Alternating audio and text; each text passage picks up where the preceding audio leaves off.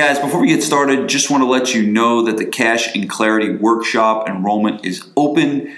It's a one-day seminar with me on October 18th. Go ahead and click the link in the show notes for more info. Let's get rolling. This is the Fitness Business University podcast. This is Tom Langton. I am not with Vince Gabriel today. We have a very special guest, Brian Sipitz. Brian is the owner of Advantage Strength in Ann Arbor, Michigan. And the goal of today is really, we talk a lot about a lot of principles, marketing, sales, building your team, all these different business principles in the fitness world. And it's interesting to talk to other gym owners and see how they're taking those principles and kind of making them their own. Brian has a unique situation. He was training very high. He was a high-level athlete himself, trained a lot of high-level athletes, and has transitioned into training a lot more of the adult population. So we definitely want to dive into that. But Brian, on paper, Advantage Strength looks a lot like Gabriel Fitness, but really when you dig into it, his story is different. The way he goes through his business and the way he manages his day is very different. So that's why we want to have him on. So Brian, welcome to the show, man. Hey, thanks for having me on, Tom. I had a coffee today, so I'm a little extra chatty, so this will be good. That's perfect, man. Caffeine is very welcome on this show. So I gave you a brief intro. Everyone knows the name of your gym and where you're from, but tell us the rest of your story, man. I guess my story as a gym owner is a lot like a lot of gym owners, I think, coming from the athletic side of things. And when you're an athlete, you want to find a way to stay in athletics. And a lot of times when your playing career ends, it's a logical step to stay with your people and keep working with your people. And if you're somebody like, I was a hockey player when I was done playing. Well, time out, Brian. I'm going to cut you off. Let's not brush over that. So talk about your athletic career. You weren't just a hockey player. You played a pretty high level hockey. Where'd you play in college and beyond that? Yeah. So I guess, okay. So I played my college hockey at Miami University in Ohio. And from there, while I was at school, I was drafted by the Atlanta Thrashers, who are now no longer. They're the Winnipeg Jets now. But I was drafted when I was a freshman. And then when I was done with 4 years at Miami, I signed with Atlanta and spent enough time with both Atlanta and Columbus to get a jersey and a number. But other than that, most of the time I was in the American League, which is the second league down. So, or I guess the league underneath the NHL. So I had an awesome career there. Go ahead. I didn't want to brush over that because me and Vince tell everybody we know that we played college football. And the fact that you don't tell everyone that you were a professional hockey player, it baffles me. I would probably walk around with my jersey on if I were you. Well, we went to a Columbus game during playoffs, and I had my jersey, and I'm like, I thought about it for like 2 seconds. Should I wear this jersey to the game? Because I had no other Columbus gear. Yeah. I didn't end up doing that. So yeah, that's tough. All right. Sorry. So you go from a high level hockey career and now get into your strength career.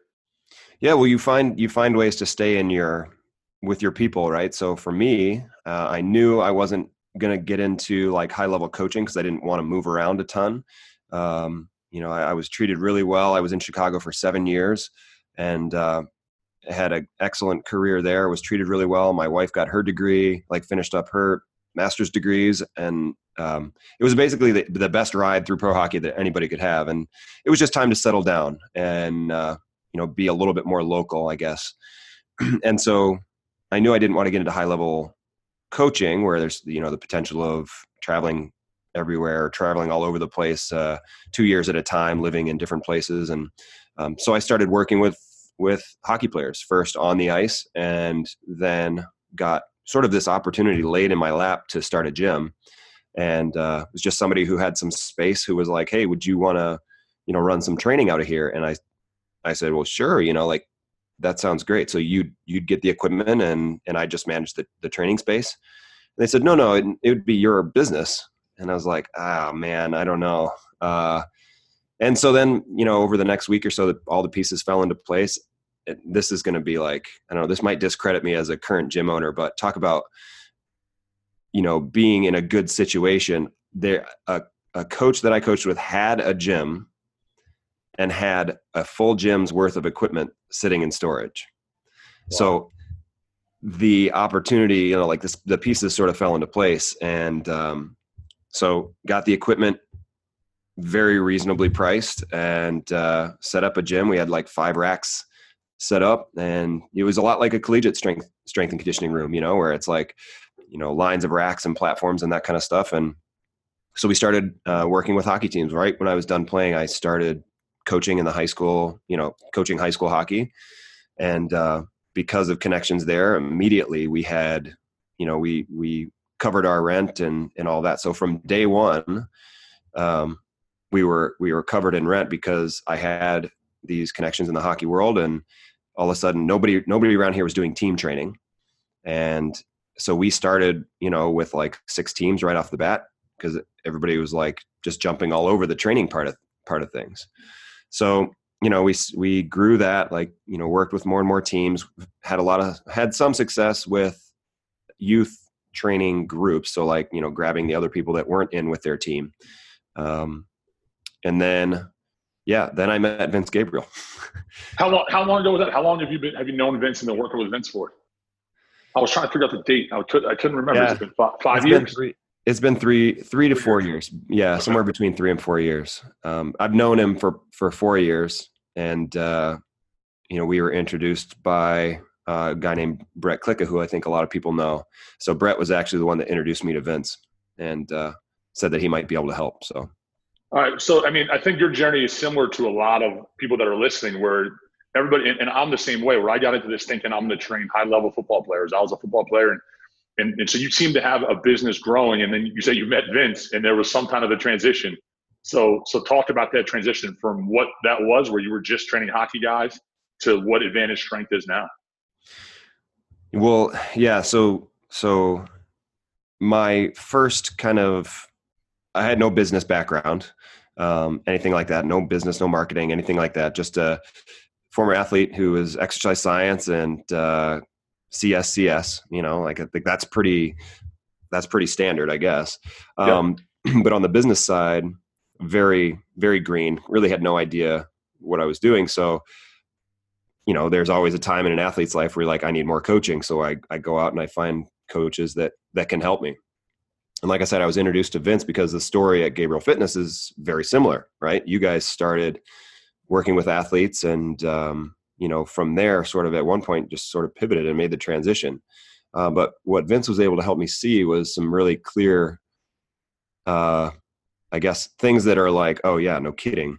So, talked about, when you have annual memberships, you have predictability in your business. You have clients who stay all year long. You have, you're able to plan. You're able to get a higher value client than when you're working with kids who are notoriously flighty. They're in for 3 months, maybe 6 if you're lucky. Then they're out for 6 to 9 months, and they might come back the next year. You lose 25% of your people every year, because they're all graduating. You're always filling from the bottom.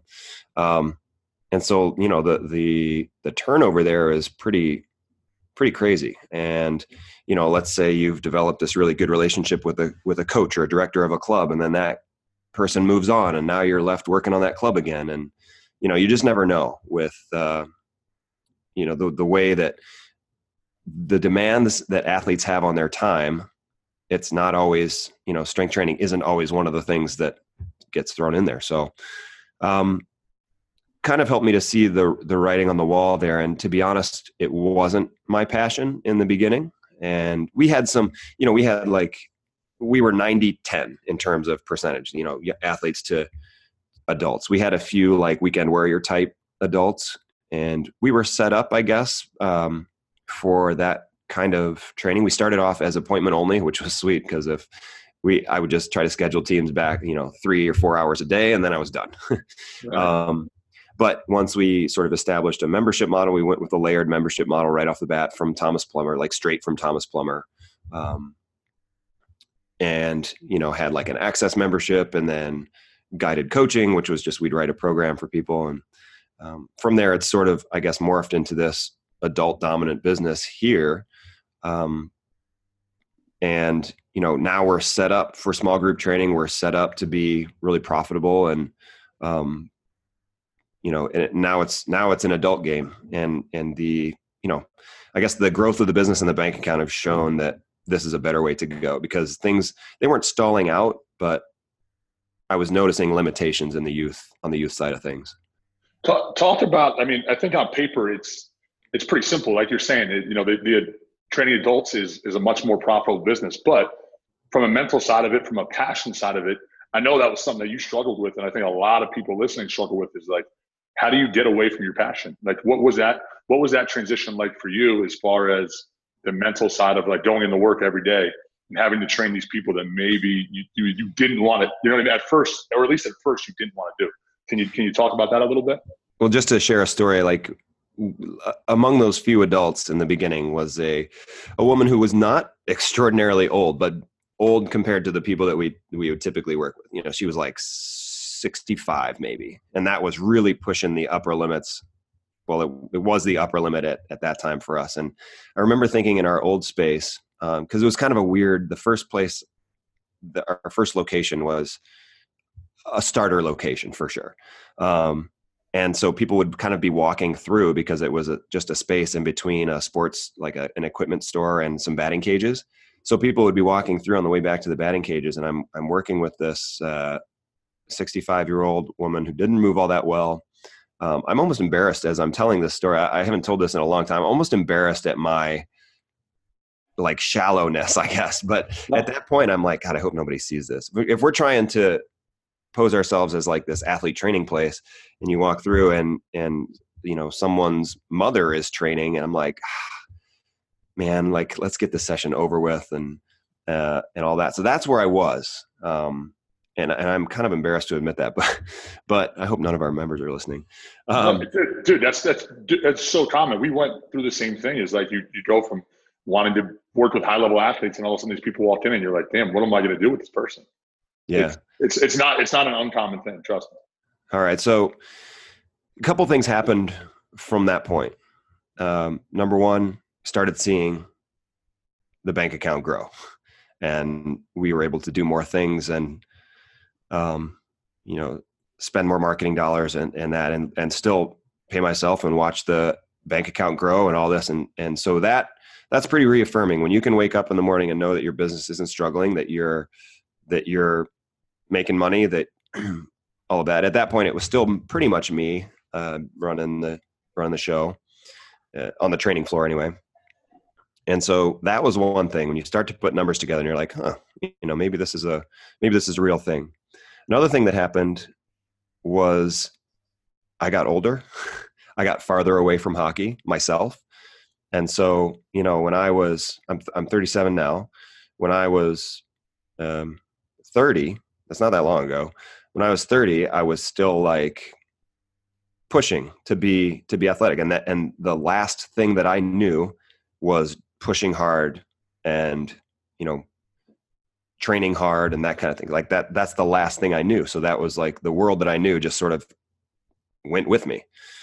Now, I'm 37 and now I work out because I enjoy it. I like staying strong. I like playing like adult league soccer. I like playing, other stuff. So I work out just enough to do that. Right. And stay in decent shape. And so that was another thing. And now I'm starting to see a lot more. I don't see the athletic side quite as much. I see more of the, this is what my demographic is struggling with. So I've gotten to be much, much better at identifying with our target market and speaking to them. All right. Which helps things snowball. So where's your business now? You said, it was 7 years ago, you were 90-10 athlete to adult. What does that shift look like? What would you say? Do you have an idea where you're at now? Yeah, I think in terms of revenue, we're still around 50-50. Yeah. Let me ask this, from a priority standpoint, if let's say some club hockey team fell in your lap and they had 30 kids that wanted to train, and because I think the issue that a lot of people run into is, where am I going to train adults and hockey players or any athletes at the same time? From a facility space standpoint, where do you prioritize your space and your time slots and all that? I'll put it this way. We might have pushed the limits a little bit over the winter, like with the hockey teams that we have coming in and stuff, and in our adult groups at the same time. We definitely pushed the limits where we were, I have a 4,000 square foot facility. We're basically a rectangle, divided down the middle, turf on one half, and rubber floor on the other half. We would run teams on the hour and adult groups on the half hour. So 5:30 adult group, 6 o'clock team, 6:30 adult group, 7 o'clock team. And on nights that were really busy, we really sort of pushed the envelope of like, is this a good training experience for the adults? Like that was our main concern, not that we need to get more teams. Our biggest concern was, are we going to have adults that start leaving because it smells in here like hockey players, or this person's trying to do a reverse lunge and some kid who wasn't paying attention walked right into their leg, so we had a few issues over the winter, and we've had to make the call that there can't be any teams in during adult time now. So adult time is profitable enough for us to say, like, this is what we're going forward with. We can't have teams in here after 5:30, right? So we have our youth program at 3:30 and 4:30, which still does well for us.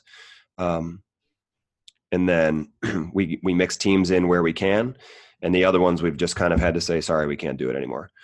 And so we'll take a little hit on that, but we're readjusting some things to where, we've made some sacrifices, and then we're going to kind of ask more of our members, and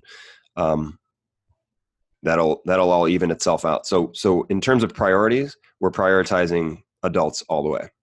The other thing is when you train youth, you got, let's see, maybe 3 o'clock if you can pull that off. So 3 o'clock to 9 o'clock to make your money, 6 hours a day. Maybe you get some crazies in the morning. But when you work with adults, you can fill 8 hours of training time, 9, 10, 12 hours of training time during the day. So more opportunities to make money, more opportunities to keep clients and continue making money. And I think you've been creative. I remember talking to you, you were saying you're in Ann Arbor, so you have a college professor kind of population there, people that can train. So you were able to fill like times a day that other people, I remember you were saying like, the 12 o'clock, 1 o'clock, 2 o'clock in the afternoon, you have people coming through the door. So you got pretty creative with your scheduling that way as well. Yeah. I mean, we get the professor crowd that sort of fills that time. We are in an area that's growing up a lot, new office buildings being built, new condos being built, but the office buildings that we've approached have been really receptive to it. It's literally a walk away from them. So now lunch hours, our one knock on this is probably that we don't have showers, right? So we're just like moved into this facility that didn't have showers. And so we do take a little bit of a hit there, but we get a lunchtime crowd and try to fill the remaining hours with personal training if we can. That's awesome, man. Let's get a little more personal as far as your transition. We got the idea of the business, but for you, I want to talk about your transition from, like you said, you were the face of the business, you were doing the training, you were on the floor most of the time. So let's talk about number one, building your team. How did you start hiring trainers? Was that a tough transition for you of number one, not being the face on the floor all the time, and also, coaching those guys up and being a leader in that sense of having to teach younger guys or whoever to coach your clients? Yeah, it's a good question. I'm not totally out of the picture yet. I coach in the morning. How many hours a week would you say on the floor now? In the summer, probably 25. Okay. Now that's a drastic difference than where you were 5 or 6 years ago, right? Yeah. And some things sort of in my life, like the year my daughter went to kindergarten, like, so I have a son and a daughter. My son goes to school. I was at home with my daughter in the morning, right? And then as my daughter went to school, then that's when I was like, I can't not be home from 3:30 to 9 o'clock every single night if my kids are going to be in school. So that's when we opened the morning business. That's when I knew I was going to be the morning guy. Right. So I start coaching in the morning. I do business stuff in the afternoon, and barring any meetings later in the evening for people who can't come in during the day, I'm done with business stuff at 5 o'clock or 3 o'clock if I want. Where are we going with this? What was your question? Hiring coaches. So that's all right. Like, do you have a full-time staff? Do you have full-time coaches? Do you use part-timers? Like, what, as far as filling the gaps, if you're only on the floor 20 hours a week, how are you running that business? How are you filling those gaps? What coaches do you have? Yeah. So we have 2 coaches that are full-time, 40 hours a week. They come in the afternoon, and then I have some, 2 to 3 part-time people who are former interns. So it really all started with kind of creating an internship program, or at least it wasn't anything even super structured. It was just the idea of like, I need to provide some value for interns so that I can continue to get interns. And the internship is not so much, I mean, it is free or next to free help, but it's also an extended tryout or an extended interview for people who are interested in your field, who are interested in a job like yours. So we get, the first intern that I had, I ended up hiring him at the end of his internship, and that was my first additional coach. Now we're at a point where most nights, like I said, I'm done because we're only going to run 2 groups at a time.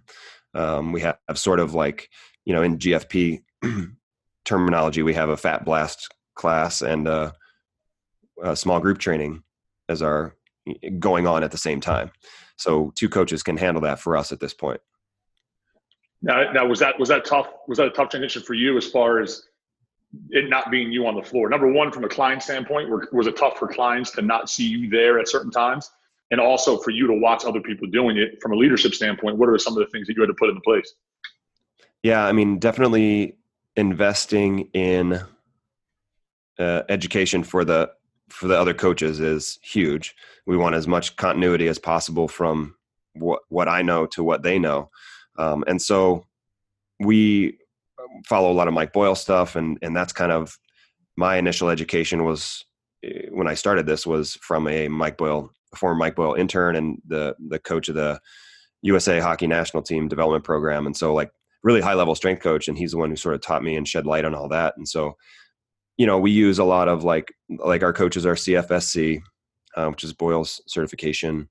And so I spend time with them. They spend time with me. We coach at the same time, even sometimes when we don't have to, just so that we're continually learning from each other at this point. But like I said, they had that internship program to where they're on the floor with me and sort of shadowing for, 3-4 months, in most cases, like 500 hours of shadow time, where they're really getting their feet wet and getting up to speed so that when it's time for their first like solo class, and just like we've talked about this a lot, where it's not just you have this guy and you toss him into the fire. It's like, he shadows for 2 weeks and then leads a warm up with all the principles that you've taught them in place. And eventually they're leading the second part of the workout and then eventually the third, so it's a slow process. But so that's from my side, that's from the coach's side of things. And you always underestimate the amount of time that you have to put into a new coach. When you get all excited when you get a new coach because you're like, sweet, now I'm going to have more free time now. But for the first few months anyway, it's not that way. You end up spending a lot more time training and kind of clarifying things and, really helping them understand your system. Even if they're a seasoned coach, they may not understand your system. So you spend a lot of time up front, but then like where I'm at right now, I'm fortunate to have good stability with our coaches to where there's not a lot of turnover. Our part-time people are former interns, so they know the deal. I feel comfortable leaving them to run a class by themselves. And so I'm in a really good spot there. And that's from my side. That's from my side stepping away. Was it hard for me to do that? No. It's not. It turns out I enjoy this side of things, the business side of things, the marketing side, which we'll talk about in a little bit, I'm sure.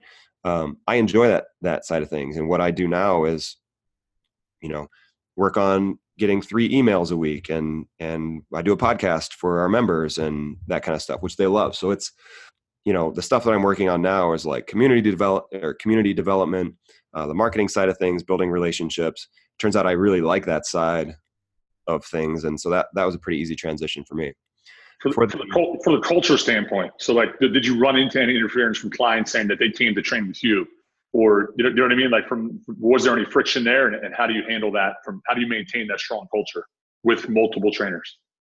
Yeah. And that's a great, I think, so I put out a lot of emails, a lot of propaganda, I guess you call it, talking about what we do here. And I think that creates a strong enough culture. And the guys that I have, the coaches that I have, there's not 1 ounce of like dissent there, like, so we don't back squat with most people, because most people really aren't built for it, but we don't back squat with most people. And we don't have coaches who, when I leave, are like, you know what, let's get some weight on the bar. Come on, let's back squat. Like, this is the only way to do this. So we all agree in terms of our training philosophies, and that helps. We're also, all of us are more likely to shut somebody down and say, hey, like, that doesn't look right. Let's do something a little bit different. Or rather than push people, like, we're not going to get in people's faces. And in some places that's the culture. That's what happens. The people, there's different vibes in every gym, but I think the reason that the transition went really smoothly was because we're all on the same page already, and people feel that, like, I think people can sense that we care for their health. That's like number one. We're here to help them, not just motivate them. And so I think the transition went really smoothly, and our members were upfront enough with me to tell me, like, I really like so-and-so, but there's one thing that is really different. And, I like coming to the morning because of this or whatever. And so to me, that just says, all right, well, I can have a conversation with our coach about that. So that's been really good. Our members, I have a good relationship with our members. They're open and honest and kind of tell me what's going on. And then I can have conversations, and our coaches are willing to grow. That's important too. They're not ego cases. They're like, okay, I guess I can see that. And they work on it. So we have guys who are now outpacing me in terms of training knowledge, which is exactly where I want to be. I like that they're adding things to the workout for logical reasons. I like that they're autonomous now, and they're taking over the training side, which is huge for me. Right. So dive into when that transition did start happening. Like you said, you freed up a lot of time to work on the business side, which you enjoy now. At first, was that a hard transition for you to say, like, look, now I have X amount of free hours today. What the hell am I going to do with my time? How did you build that structure so you knew you were productive in that time that you weren't training? Well, I hired a coach to, it's that classic, you don't know what you don't know kind of thing. So when you have all these hours on your hands and you're like, well, what do I need to be doing? Like, what do I need to be doing to keep this business growing and make it and keep it healthy? And so, I'm willing to have that help. I'm willing to pay for that help because it's paying off, right? It's an investment. So for me, I hired a coach, didn't know anything about, a profit and loss statement, anything like that. And that's not most of what I do with Vince, but he at least kind of was able to give me the basic structure. Okay. Or a checklist. Okay. We need to be doing this. We need to be doing this. We need to be doing this. And so then from there I could say, well, I'm not super strong in that area. I need to learn more about that, or I need to shore this up a little bit. And so when I started having all this free time, I guess it depends on the kind of person you are. Some people are happy, like, cruising where they are. And these are the gyms that are out of business in 2 years, 2-3 years. And so I just happen to be the kind of person where I'm like, I'm curious, like, I want to know more. What can I do better? I am also like a slow implementer. So I have to really explore things before I take action on it. And so that can be good and bad, but I guess that's just who I am. But what we've seen is, since I stepped out of coaching, 40 or 50 hours a week, is just a slow, continual growth, steady, and year over year, month over month, every single month is better than the one before it. So, and I guess that's just the way it happens. But to learn how to fill the time, I learned what I needed to be doing. And those are things I didn't know before. Where do you spend most of your time now? You were talking about marketing. So how, like, do you outsource your marketing, your sales, your operations? Do you have other people within the business that are doing your marketing and sales for you, or are you still actively involved with all that stuff? I'm still all marketing and sales. So I kind of own those two seats. Any trial that comes in is a consultation with me still. That's a part of the business that, like, quite honestly, I don't feel like I have enough of a handle on to teach and pass on to somebody else. So I'm still getting my hours in, like I'm still getting my internship hours and learning from sales consultation meetings and that kind of thing. So we run really similar to you guys there, where we have like a 3-week trial as our front end offer. So we're basically trying to get people into this front end offer and then bring them in for a consultation, sell the front end offer, and then after the front end offer, we try to convert them into a annual membership. So for me, I'm still getting my hours there, so I don't feel comfortable passing it off. And honestly, I think it's something that I should continue to do if I'm going to be like the face of a business. Marketing is fun. It's fun for me. So I like that side of things.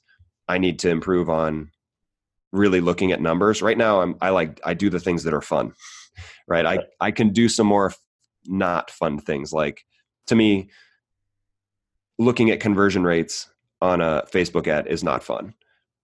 I like the saying like, oh, that's a fun idea. Let's do that or whatever. So those are the things that I need to get better at. But I still own marketing. I still own sales, and I don't know. I guess in terms of marketing, I just like that. I spend a lot of time, to go back to your original question, what do you spend the most time on? I spend actually a lot of time on content creation and, doing the podcast and things like that. And you could argue that doesn't ring the register necessarily, that's not really bringing money into the business. But I kind of disagree with that, because I send 3 emails a week and do a podcast, at least 3 emails a week, I'll say. Do the podcast and multiple other kind of things, like with, social media content, that kind of stuff, writing blogs, writing articles, that kind of stuff. But what it does is it reinforces to all of our members and anyone thinking of joining, it makes it crystal clear who we are and what we do and who we're for, so that when we get people, I will occasionally get replies to emails saying, okay, I'm ready to do this. But we make a big push to gather email addresses, and it's a really slow play. But when we get people, we keep them, because they know exactly what we're about, and they know exactly that that's for them. So that's been my biggest thing. And then, obviously there's stuff in the community, doing like little presentations for the running store and, presentations for teams and that kind of stuff, where the funny thing is now when we get an opportunity to present for a team, instead of saying, sweet, here's 20 athletes we could get, it's sweet, here's 40 parents we could get, So that's how much the mindset has changed. How do you split that time up then? So, because from a marketing standpoint, I think that's a struggle is it's basically 2 different marketing plans. To get a hockey player in the door is a totally different strategy as opposed to getting the parents in the door, right? So from a dollar standpoint, you're 50-50 with your clients. Is that the same split as far as how much money you're spending on marketing and how much time you're spending kind of attracting those 2 different populations? No, I'm 100% adult side now. Really? Yeah. And so we've changed the video on our Facebook page. The youth side of this business has shrunk to a heading on the drop-down menu on our website. Wow. So we're all in on the adult thing. What I have done is, kind of named one of our coaches as the youth director. So now I'm kind of grooming him so like right now he's putting out a weekly email to our youth list. We do have a youth email list. So right now he's putting out emails to the youth email list once a week. The plan is to have him, start creating relationships with clubs and coaches and teams and all that kind of stuff. And what's happening now is we used to get adults because the kids were training with us and the adults wanted to do it. Now we get kids because they're their parents are here and they know we have a youth program. So the idea is, to answer your question, the idea is to pass the youth business on to someone else, not in terms of like, this would be an employee, a coach, but he's the one who's in charge of growing the youth business, not me. Right. And you're talking about a steady growth. So even though your athlete population has shrunk dramatically, you still continue to grow with the adults as from a revenue standpoint, month by month. Yeah, absolutely. It's still nice to get because we'll invoice teams every 2 months or so. It's still nice to get that bump. But at this point, if we stopped all youth training, we'd still float. So it's a nice place to be. Our reputation sort of allows the youth side to continue to be steady. I don't know if I would say the youth side is steady. It's not growing, but yeah. And because there's so much potential on the adult side that it's really promising. We don't have to chase them down. We don't have to, and in terms of business operations, we have software that charges them every month, and we don't have to invoice out, and we, all this kind of stuff. So it's just so much easier, and it's automatic money in the bank. How have you offset that? You talk about business operations. That's a stressor that so many gym owners have. The billing, the making sure there's toilet paper in the bathroom, or that the heater in the gym is working, or the air conditioning, or whatever. Have you been able to offset that? Do you have someone on your staff that takes care of that? Do you outsource that? How do you handle the operation side of Advantage Strength? That's one way, especially in the beginning, that we got our coaches extra hours.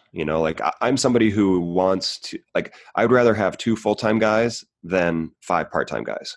Okay. And that gets tough sometimes if somebody's sick or somebody's going on vacation or whatever. But I just like that better for continuity for the members and for, delegation of roles, that kind of stuff. So one of the things that's in place is that the coaches, the 2 full-time coaches, are in charge of the floor has to look good, right? So that's all cleaning, all dusting, all maintenance of equipment, all bathroom cleaning, all of that. So, and like I said, I have really good guys that take pride in that, right? And so that's important.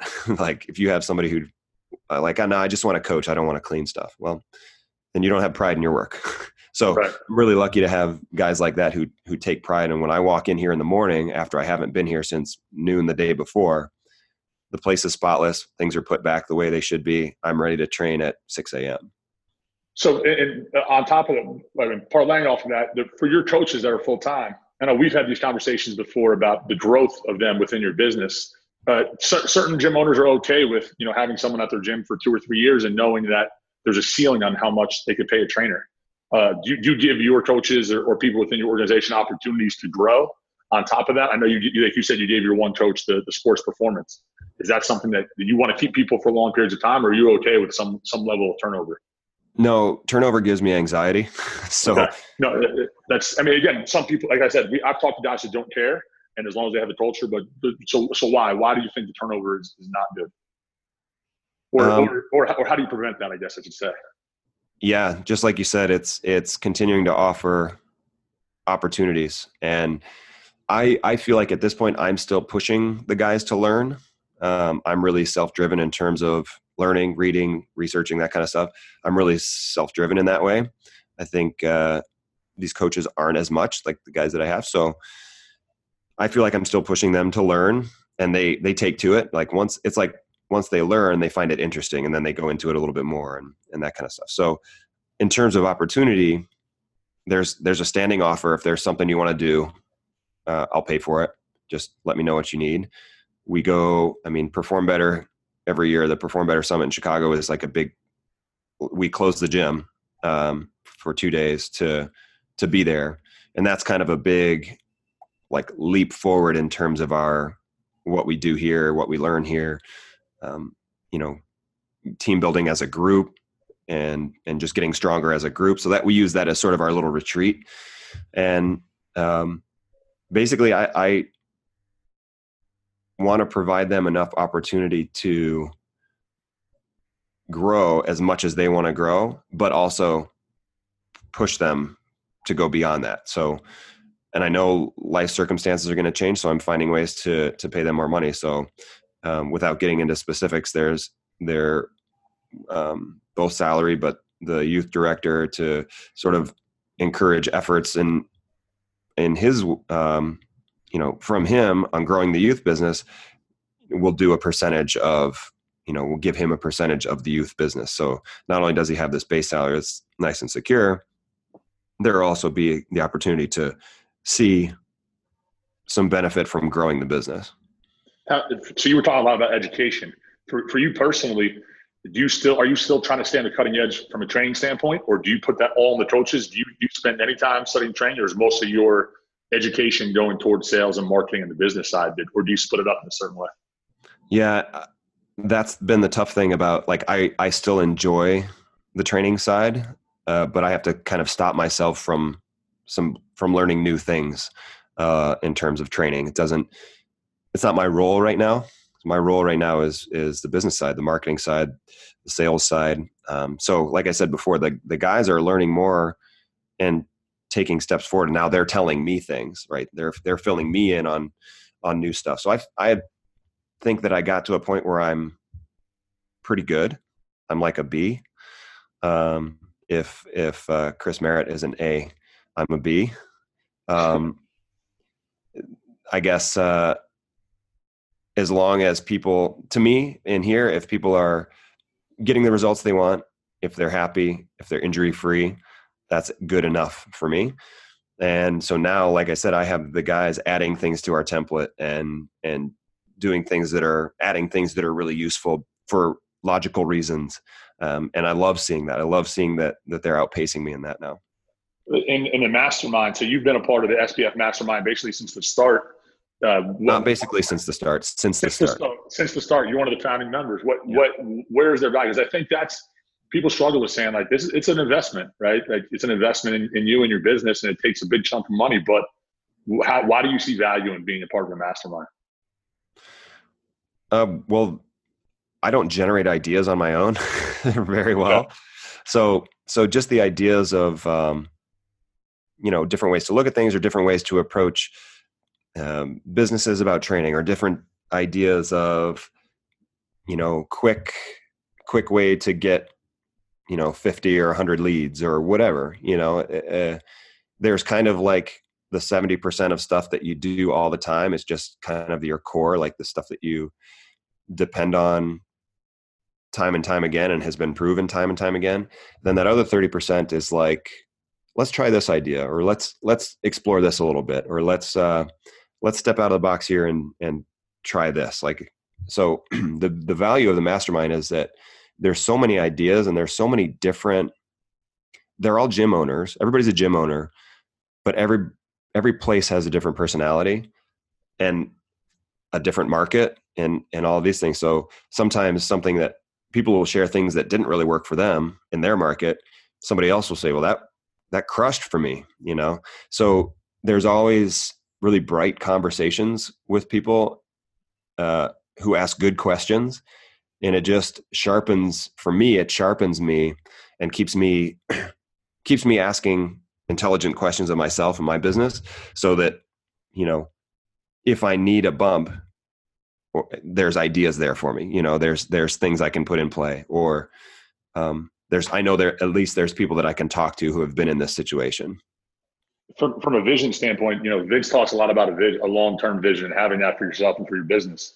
I mean, you don't have to get too specific. I don't want you to divulge all your secrets, but where do you see Advantage Strength, a year from now, 5 years from now? Do you spend time with that long-term visioning, and what do you have in mind?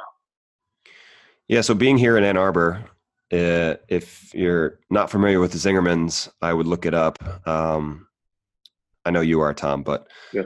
If you're listening and you're not familiar with Zingermans, I would look it up. World-class business education in a local company. And just to keep it brief, you don't have to keep it brief, man. We have time. Well, the founder of Zingermans encourages this and writes chapters and chapters about, how effective visioning can be. Like, if you can't see where you're going, there's a good chance you're not going to get there. So I've gone through like the visioning practices, and I guess for me right now, I don't have a goal, like a financial goal in mind. I have a goal, or this vision of what the gym looks like and feels like when I open the doors, So what I've written out is, you come in. Personally, I'd like to be as far removed from the business as possible in terms of my role in the business. So I'd love to come in at 8:30, 9:00 to full groups going. People hanging out in the lobby after a class, talking with each other, having a coffee, which we provide. Smiling, laughing. You hear a little bit of music in the background. You hear music going in the training area, but for the most part, people are engaged with each other. Coaches are smiling. Coaches are energetic, upbeat, and so I just have this feeling of what the gym should feel like. And honestly, it keeps me inspired.